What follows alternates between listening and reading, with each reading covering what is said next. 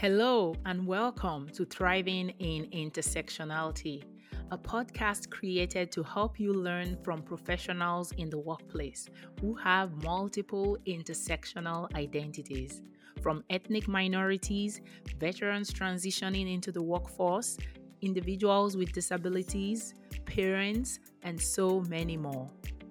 My name is Lola Adeyemo. I am the CEO of EQI Mindset and the founder of the nonprofit Immigrants Incorporate Inc.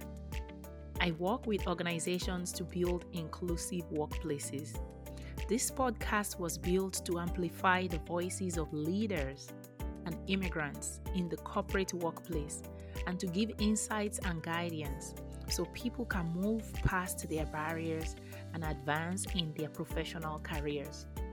Through interviews and solo episodes, I'm going to examine this global world of work. I know that you can learn a thing or two from my guests who have a range of experiences and stories to share. Join me as we meet new people who are successfully navigating the corporate space.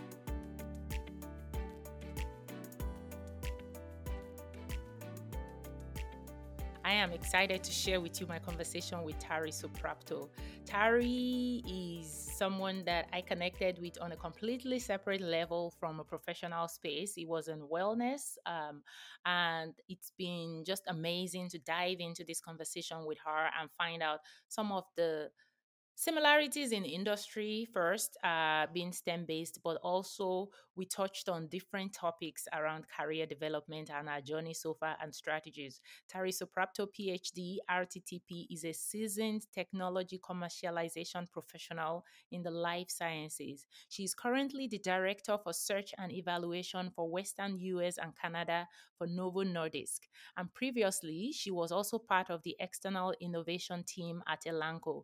Tari has spent over 15 years commercializing innovations from world class research institutions such as the Salk Institute, the Rockefeller University, and Memorial Sloan Kettering Cancer Center.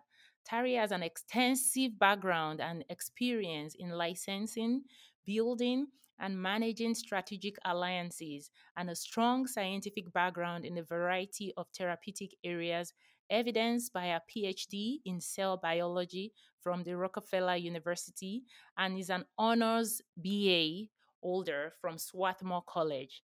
Tari is also a member of Biocom's Capital Development Committee, and she serves on the boards of the Association for University Technology Managers, the San Diego Innovation Council, an official advisor to Founders Corner Venture Capital and CEO Circle in San Diego. Sit back and enjoy this conversation, and don't forget to rate, review, and share this podcast. Thank you.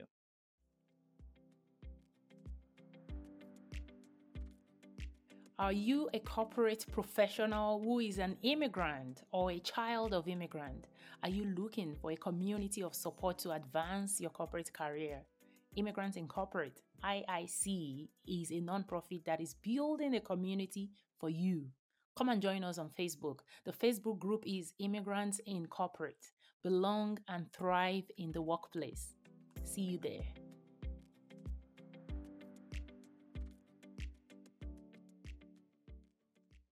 Hello, and welcome back to another episode of the Thriving in Intersectionality podcast. My guest today is Tari. Tari and I, an introduction of hers that I would connect with is that we met in the wellness and workout space. So I know that for a fact that she's a very active, takes care of her body, coached me, which you might have even forgotten, coached me with some tips around self-care recently, but it's also nice because I think when we talk about the word intersectionality, sometimes it's overused and we don't go deep enough. It's nice to know that we then connected with another background, which is kind of the STEM life science industry. But Tari, it's nice to have you here today. How are you doing? I'm good, and it's a pleasure to be here. Thank you for having me. Yeah, thanks for being here. All right, so we're just going to dive right into it. Um, Tell us a little bit more about Tari. Who is Tari Suprato? Did I call your last name right? It's Suprato. Supropto with two P's, and Suprato. so the I'm question missing the is, one P.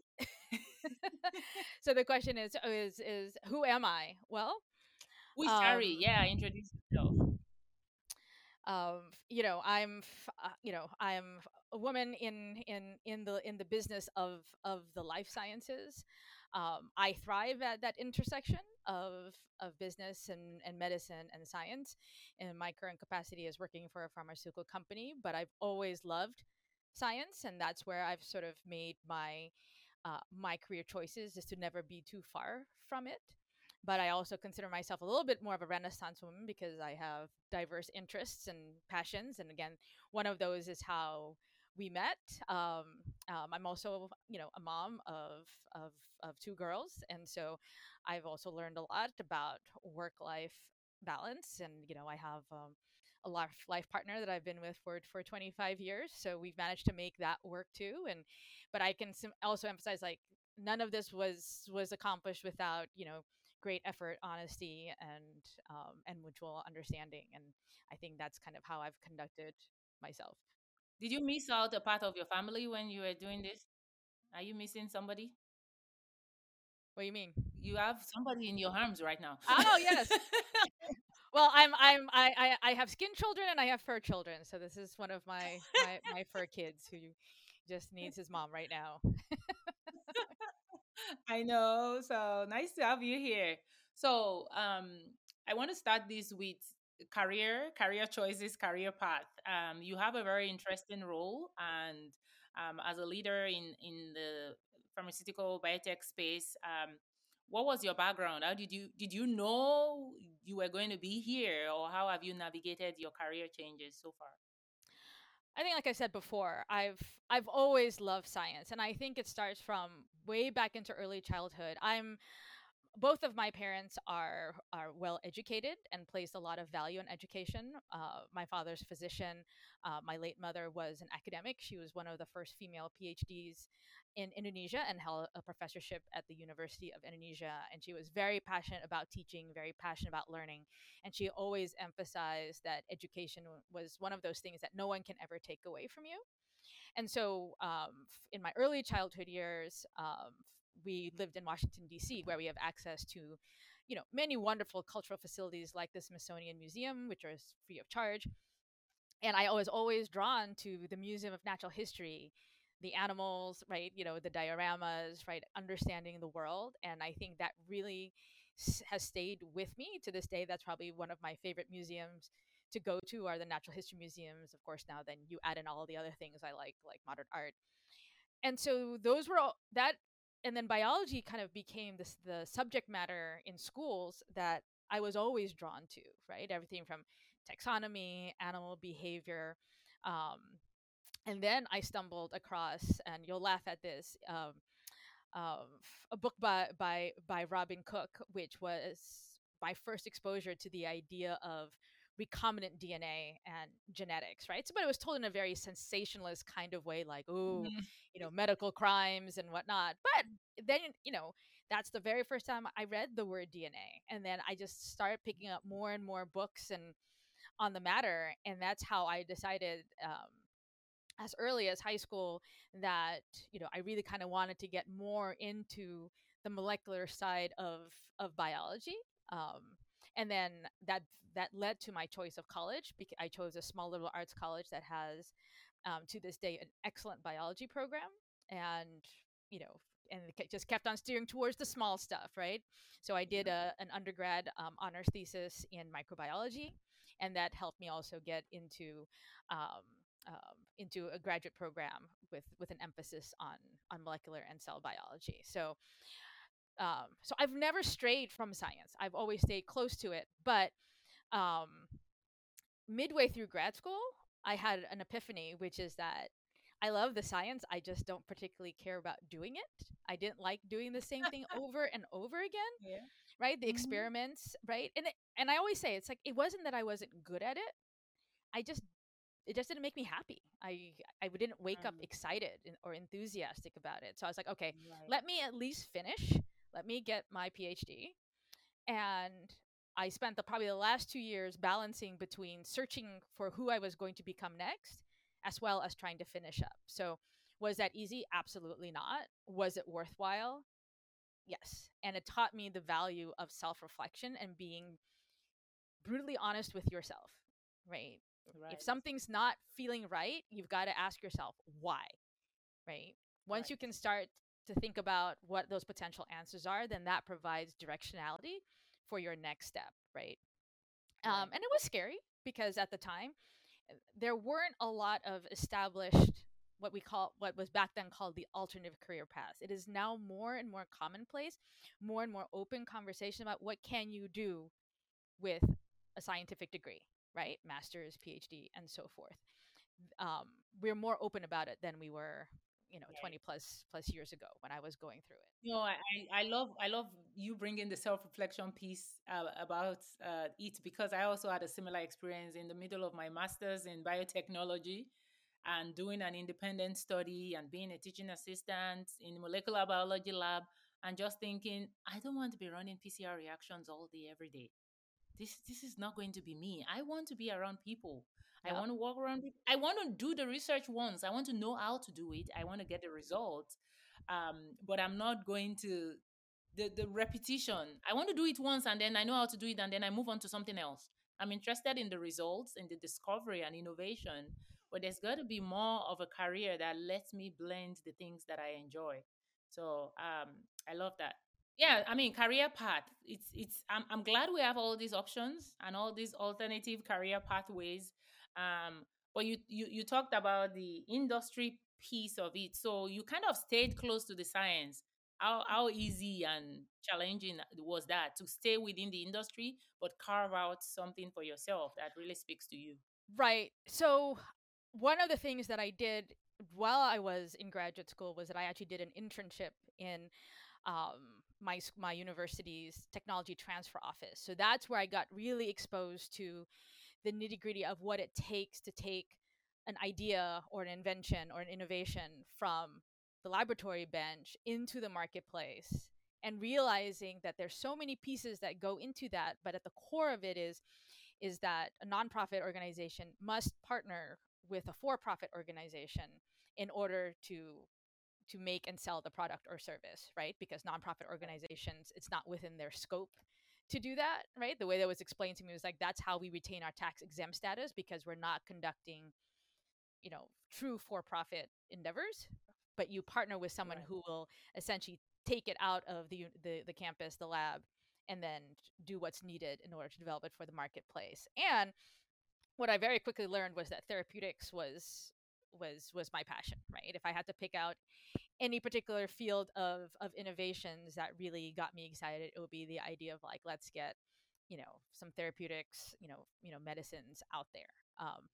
And that is what does continue to fuel me. So I actually stayed in the academic nonprofit sector for 17 years, right? And Oh wow. representing um, academic innovations. I've played a role and contributed to the formation of a few startup companies, spinning them out of the university.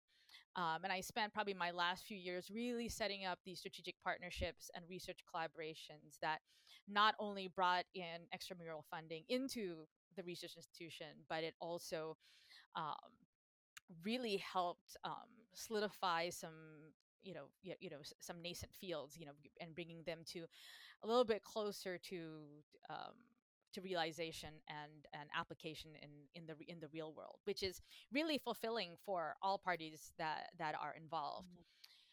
And then what happened is I felt like I hit a glass ceiling at my last nonprofit employer, which was like, you know, you would be, you're great and all, and you've got this great network, and you have, this deal sheet, but you spent no time actually in industry. You've never actually developed a drug. You don't understand the commercial piece of it. And at the time, universities and research institutions were recruiting at the senior levels, and I mean VPs, um, vice chancellors and whatnot. They were looking for people that had spent time on the other side of the table, right? And bringing that quote unquote real world experience back into the campus. And Right. so I decided, well, if that's the one thing that's holding me back, well, then I guess I got to go jump, right? And spend some time on the other side. And again, creating optionality for myself, right? Right. I knew how to behave and do well in a nonprofit, But if I was going to advance further, then I should go to a for profit, at least for a while. And I said, well, and if I like it, then I'll just stay.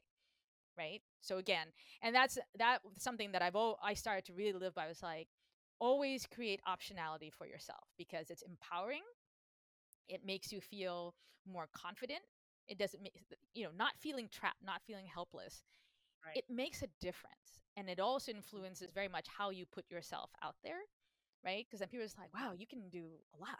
Or like, that was really brave of you. All of this stuff is scary. So, so I made that transition, right? From a grad student, from being, very academic at the bench researcher to doing something very different. That was my first sort of like scary jump, if you want to call it that. Leap of faith, but I had support where it was needed. And then I would probably say my next big transition point was the decision to leave the nonprofit sector for the for profit. And that was not easy. It took me 2 years from the day I decided to make that change to the day I got my offer. And there were a lot of no's. They were like, oh, if only you had this. Oh, if only you had that. Mm. But one thing I will emphasize here, Lola, is that even the negative feedback was solely based on my skill set. It didn't have anything to do with this, right? Right. Right. And so, and then what it took, and this is the benefit of building strong relationships, you know, that are, and many of them, because I just happened to have a very casual conversation with a person that I was doing some projects with. And I said, am I like too old, too expensive? Am I, I said, and he asked me, why are you asking me these questions, right? And I told him about this journey and these challenges, and he said, "Oh, I think you're looking at the wrong positions." Right? So I was looking at very transactional positions within the biotech and pharma industry. And he said, look, honestly, they tend to recruit young. They're looking for people with MBAs, people who have spent time in the big Right. consulting firms, right? He's like, there's just a certain profile that they look for. Right. And you For don't that fit role. that, even though you've done transactions, you've transacted with them, but you're not one of Mm. them in that regard from the skill set perspective. But he said, but you have the scientific background, you have an amazing network that you've built over 17 plus years. He's like, I'd welcome you into my group. And this was the concept of search and evaluation, searching for external innovations, building those relationships. He's like, you'd be fantastic in my group. I just don't have an opening for you I didn't have an right opening. now. But I was that's like, okay, great. right?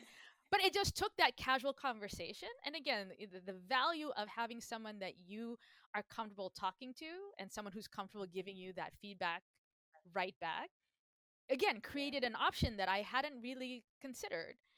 I was like, oh, so then I can just really rely more on my scientific strengths versus anything else. 2 months later, he called Right. me and said, guess what? Someone in my group got promoted, moved to another department. And if you're interested, I have an opening. I So have an we talked opening. through some of the logistics. They was good enough of an arrangement that I applied and I was successful. So and that was how I transitioned into the pharmaceutical industry. That's And once you're awesome. in, you're in. Once you're in, you're in. But there's so many things I love about that story because I think it flows nicely into the next question that I'm going to ask. That tangible, if leading in intersectionality, right? Because sometimes we overemphasize, as you said, a little bit, some things. And it has nothing to do with that. It has to do with understanding what the role requires and understanding yourself enough to know what you're looking for. Sometimes it's not as cut and dried as what is posted on LinkedIn or what is posted on Indeed, right? You are coming in from a different perspective. You have to try and get into the minds of the hiring team, the work teams that you are looking at. What are they looking for? What are they prioritizing? And it reminds me of a conversation I had with somebody in the sales department at a biotech company that I used to work. And I was trying to refer somebody and they were declining this person. And I was able to, of course, help this person ask feedback like, why is this person not a good fit? And he said, oh, because this division, this is what we prioritize for this role. Now, this person is looking for these. This person will be better suited to apply the same title, different divisions of the same company, different requirement, right? So just being able to provide that feedback to the candidate was so helpful.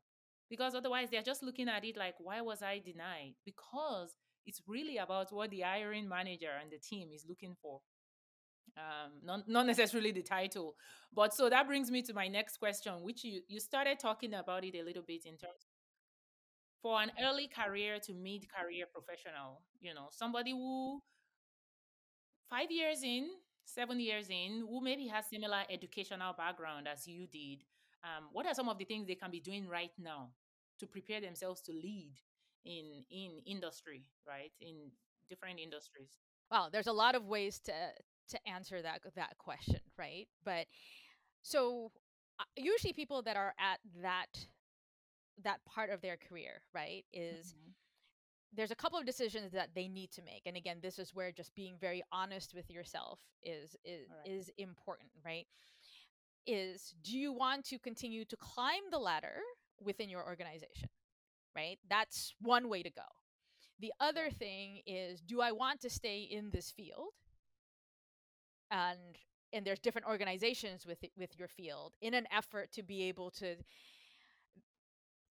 take more of an upward diagonal trajectory, right?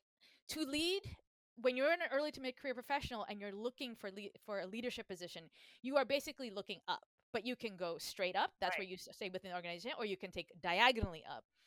And sometimes the increments are often, on the smaller side, right? Mhm. It's not often that you get to make big jumps.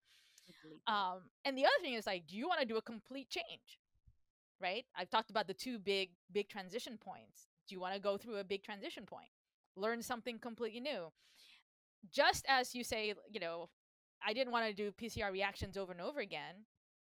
You have to evaluate, what is it about my job that makes me want to cause a change, either the internal promotion, or go for for a more senior position at a different organization, but still essentially doing the same thing, right? There's value in that. Or do I want to just rejigger everything? And that's only that person can answer that question, Right. right? Right. Then once you've decided which way you're gonna go, then you can plan. Then you can figure out, who do I need to talk to, right? If you, for instance, if you see someone, like, let's just take example, senior VP of business development at a major pharmaceutical company, and you're like, I want to do that. Great. Fabulous. Now, how do you get there? You need to talk to that person who you're admiring and people like her, and find out their stories, their journeys, and then their recommendations about what are the skill sets that you need to have. Do you already have them? Do you need to get them? Then you Right. build your plan in a really tangible way. And always Right. remember, it's never a straight shot, Right. right? Hmm. It It's takes a never. combination of luck and timing. It's often very circuitous. And you just have to kind of go with it. Remember, job markets are dynamic. With the right mindset, you have to have direction and focus, but also a certain amount of flexibility, right? So that you can roll with it. I think that's very, very Right. important in order to progress through your career. So I might not be answering your question directly Oh, you because did answer my question. I was just going to give a very strong shout out to you, though, because I feel like you just answered the question in a very clear way, like a coach will. Because a lot of times people think it's a one shot answer. How do I become this? And they want you to tell them, you still need to start with yourself. Mhm. And you need to think ahead. Where am I looking towards, right? So I love the way you put it so clearly. So thank you. You're welcome. On a different conversation, which is around coaching, which I feel like if you're listening to this podcast, you just got some free coaching from Tari, because that's really what it is. It's the guidance that you learn to customize to yourself. You walk away with some tips. Now, people talk about mentors and finding a mentor. The benefit is that this person will be able to sit down with you also one on one, and you can kind of mentor towards a certain path. The difference is you choose a mentor based on a certain skill. So if you haven't done that work to discover what you are looking for, you won't be able to choose the right mentor based on the guidance you are looking for. So, anything else you want to add, sort of like for the early to mid career? What are some of the tools and strategies that they can leverage? Well, let's talk about mentoring a little bit more, right? Because to me, I have an assortment of mentors. Like if you looked at the circle of people that I call my mentors, they're all very different and they all serve very different purposes. You don't want a mentor that's only going to cheer you on. Yes, mentors can help lift you up, but most of my mentors are simply like they'll listen to me vent, complain, whatever, right? No judgments, there's no conflict, no self-interest there. And then every single mentor of mine is like, okay, so now what are you going to do about it? Right? Like, Right. like you've had your little temper tantrum. Let's move on and think about how do we move past this obstacle, right? Right. And if it's a job change, it's a job change, right? What I've really enjoyed about my mentors, I mean, I've had mentors amongst people that I've directly worked with, right? And some of my former bosses are still my mentors and advisors to this day, especially if I just sort of need someone Right. to reflect off of. I have a number of mentors who do not look like you or me, and I think it's fabulous because somebody else is like, wow, that person's your mentor. Like I would have never seen it. I'm like, why? Why not? Why shouldn't I have an older, you know, white American male mentor? Because that person can actually open a gazillion doors for me that I normally wouldn't have otherwise. And they chose me and I chose them because we actually got along as people. They wanted to see me succeed. They wanted me to be happy. Mentors want nothing the best for their mentees, but we have to be willing to Right. deliver tough love. We have to be willing. You know, I've had mentees where I'll get on the phone for 15 minutes and talking them off their ledge because they're just freaking out over something. Okay, let's calm Right. you down and let's get back to reality. But I have one mentor in particular that also gives me very strategic, nitty gritty career advice. Or like I'll tell him, hey, listen, I'm looking at potentially working for this company or this company or this organization, and he'll just give me his unvarnished opinion. And I was like, great, fabulous perspective. So I accumulate mentors along the way, and I've had them from early on. Right, I would probably say there was one time I actually got to meet both my scientific mentor, the college professor that I did my honors undergrad thesis with, and in that same trip I also got to see my mentor in the academic tech transfer space, and it was just like, okay, I'm just missing a few people and then we will have the full complement. So Yeah. it doesn't always have to be your role model, but if someone seems to take a very keen, generous interest in you, take it, take it, because they can provide so many wonderful options and viewpoints. I love the distinction you make because I think a lot of times people make the mistake of thinking, I have a mentor. That's my mentor. You can have a ton of them because each one can serve a different role and guide you in a different area. I remember when I was going to quit my corporate job, that final putting that notice. Oh my gosh. One of my mentors, she's a leader in operation. And I remember taking a walk with her. Like I still vividly remember taking a walk and just stressing and talking and she basically said, "So what do you want to do?" And I felt like, well, everything I just said, that's all you can ask me. And and I said, I think I'm going to quit. And she said, good for you. You will be fine. You will be just okay. And I knew that was coming because apparently I'd been talking about this for for weeks with her. So I think sometimes, and one of the things that I said was, I am scared. And she said, what's the worst that could happen is that you want to come back. And I know you are an absolutely great employee. I would recommend you. I would help you find a position if that's what you need at that time. But at this season, I think you need to do this. Right. And I was like, wow, it's like if we had that relationship and she's familiar and she has that history with me to be able to listen and give me honest feedback and do a self-reflection. So I like that. I know there's usually the challenge of finding who is the right mentor. So I also wanted to highlight what you said that the first time I had a white male mentor, I didn't think I wanted a white male mentor. I was so resistant. But this mentor was recommended to me by another mentor slash sponsor of mine who said, oh, this is where, this is what I think you're looking to do right now in terms of growth and development. This person will be perfect to be a mentor. And I remember struggling, like, why would you recommend a white male as a mentor? I knew why when the relationship started, because it was very different dynamics, different goals, but it was super impactful for both of us, right? So, yeah, that's definitely one of the tools. I'm glad you talked about that and having a host of people, of resources specifically around that. So I think the other one I wanted to ask was from the perspective of leadership, right? So we talked about for early to mid career professionals who are wanting to advance, what are some of the things they should leverage? I think you mentioned a little bit about networking. Do you want to expand on that? Networking as a skill in your early to mid Oh, now career networking stage. is definitely a skill. For some of us, it comes more naturally. Um, but to me, the art of networking is, don't go into it with a transactional mindset, right? Don't say, I'm going to go to this party and see who's got a job for me. It is a complete turnoff. Especially as I've progressed in my career and I immediately see sort of like someone's approaching me with that transactional mindset, it's like, ugh, dude, I just want to relax. And I can't relax, right? Because I know there's this ask. Networking is not about the ask.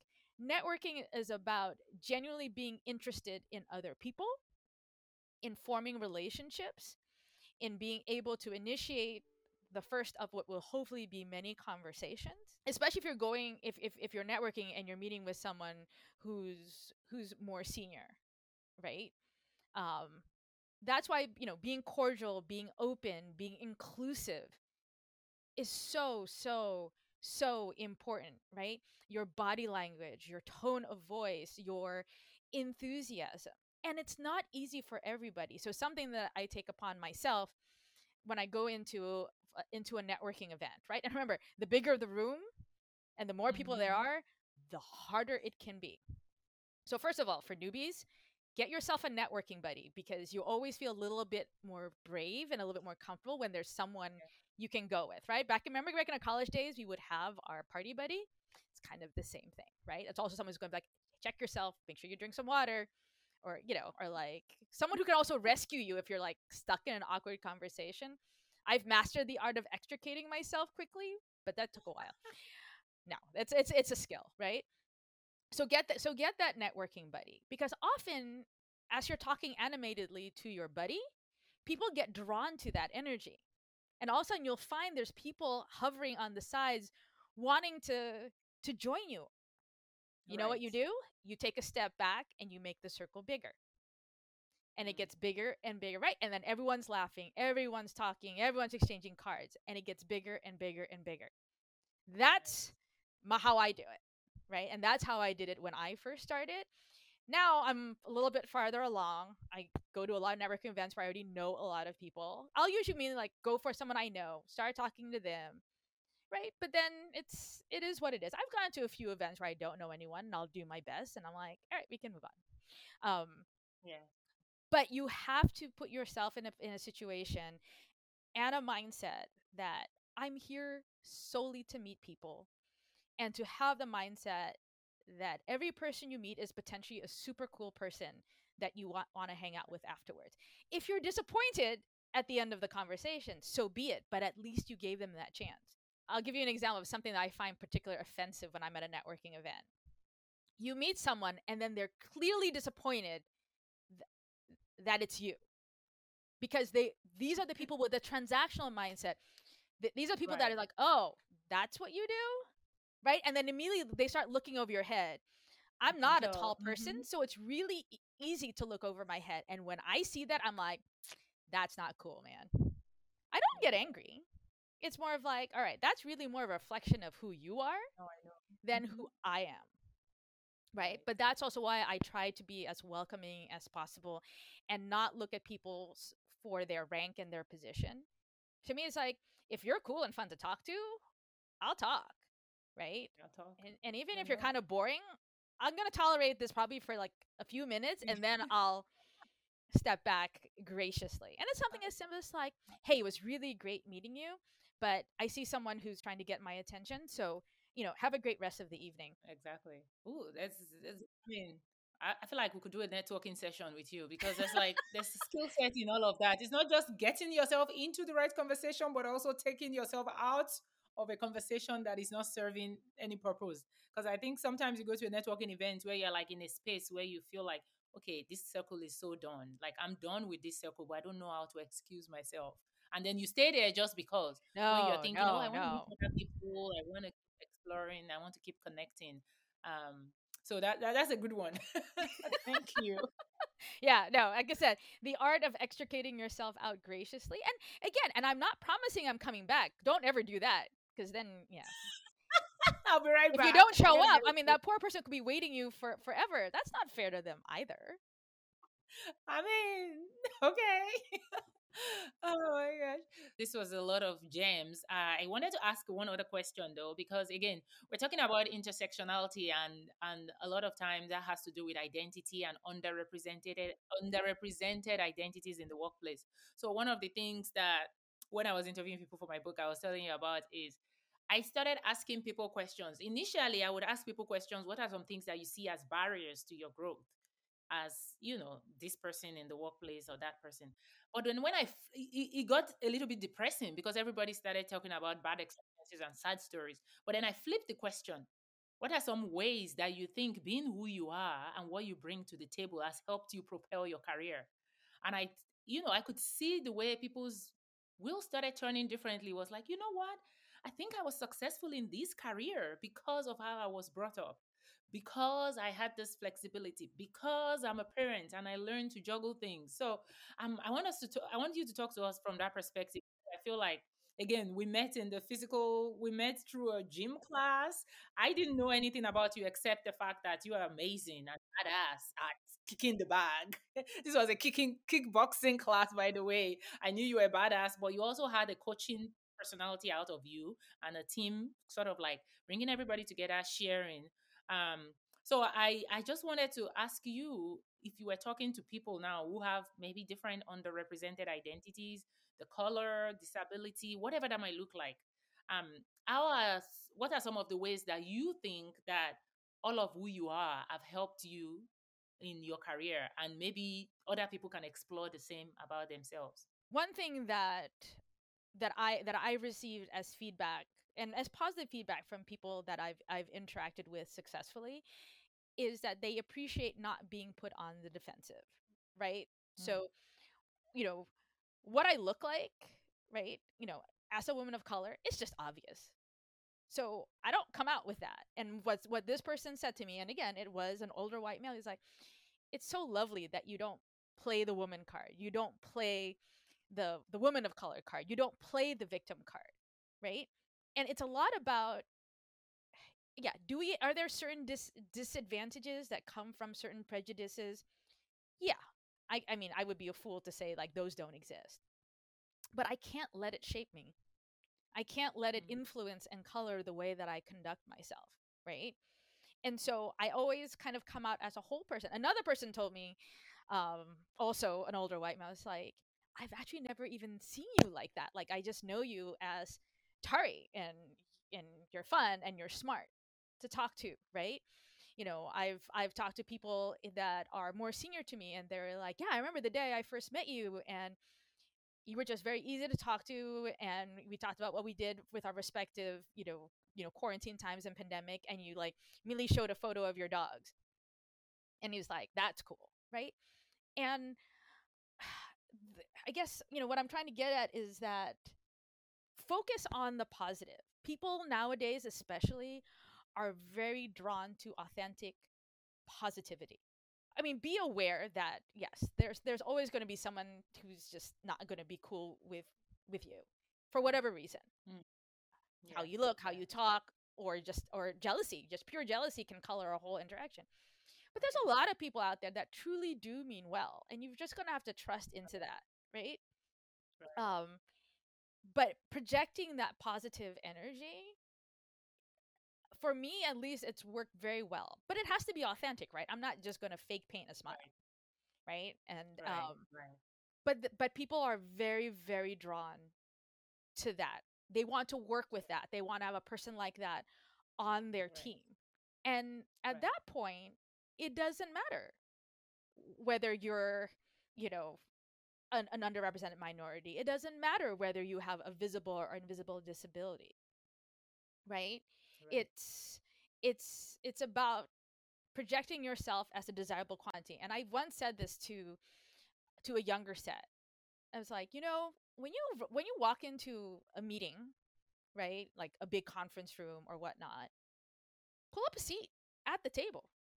I was like, you've been invited to that meeting, which means you actually deserve that seat that you're taking, right? And that's, and one of my favorite phrases is like, I'm going to come in and I'm going to claim my space. And I leaned into that because as a smaller person, like of smaller stature, it can, I could have been like, oh well, you don't look at me the same because I'm small. I'm like, Mhm. it doesn't matter. It doesn't matter how big or how small I am. I mean, I was like, my personality can fill a whole room if it needs to, right? But you deserve to be there. It's not entitlement, right? But if you've been invited to that meeting, if you've been invited to that job interview, it means someone saw something. So go there. I love it. And I think you also emphasized a couple of things at the beginning, which is some things are visible already, they already know. But remember, the first impression that you make is very memorable. You're talking about people giving you feedback on when I first met you. It doesn't matter what you try to do later. That first impression, how you show up authentically on the first meet is either going to pull people in or push them away, right? And it also tells them a lot about you. A lot of people make impressions, make assertions about other people just from a first interaction, and sometimes that just gets stuck in their mind about that person, even though they have a chance to, over the course of the years, get to know a little bit more about that person. So thank you for sharing that. That was awesome. You're welcome. Anything else you want to share before I ask my final fun question? Now let's go into your final fun question. Okay, my final fun question is food, which is kind of weird coming into a workplace inclusion podcast, but I like to end with a good laugh and maybe some food recipes, maybe because I like food. But if you were to share a favorite dish, meal, snack, or fruit with your coworkers, what will it be and why did you choose that? Okay. What I would want to share with my coworkers is a dish from my country of origin, which is Indonesia. Truly good, authentic Indonesian food, for the most part, does not exist in restaurants. It tends to be home cooked. And actually, my wonderful husband, who is not Asian, has actually learned how to make one of our favorite dishes, which is a beef curry called rendang. Oh, But I actually taught him how to make it. I just don't want to make it all the time. And our version is something that I think is just really delicious and very close to what I can get at home, what my mom used to make for me. And so that's a dish that I would share, something that is representative of me, my heritage. Um, it's a recipe that, how we make it is something that we will probably try to hand down through pasta. generations. We've gotten our kids Uh-huh. starting to eat it, which is good too. Good. But yeah, that's what I would bring. Like, this is the real stuff. Please to enjoy. All right. Well, thank you so much, Tari. It was so nice getting to know you in this context, in this space. I appreciate all the insights you brought into this conversation. And thank you for, just bringing all of yourself and your authentic self to this space. I felt that. And I can readily agree with a lot of the things you said because I know it. I've been at the receiving end of meeting you and being in spaces with you. And I think we need more people doing that in the workplace. So thank you for being here and hope you have a great day. I will be sharing Tari's connections and contacts if you want to connect with her. Thank you so much for being here. And please share, review, post this podcast, and I would love to hear from you all. Thank you. Thank you, Lola.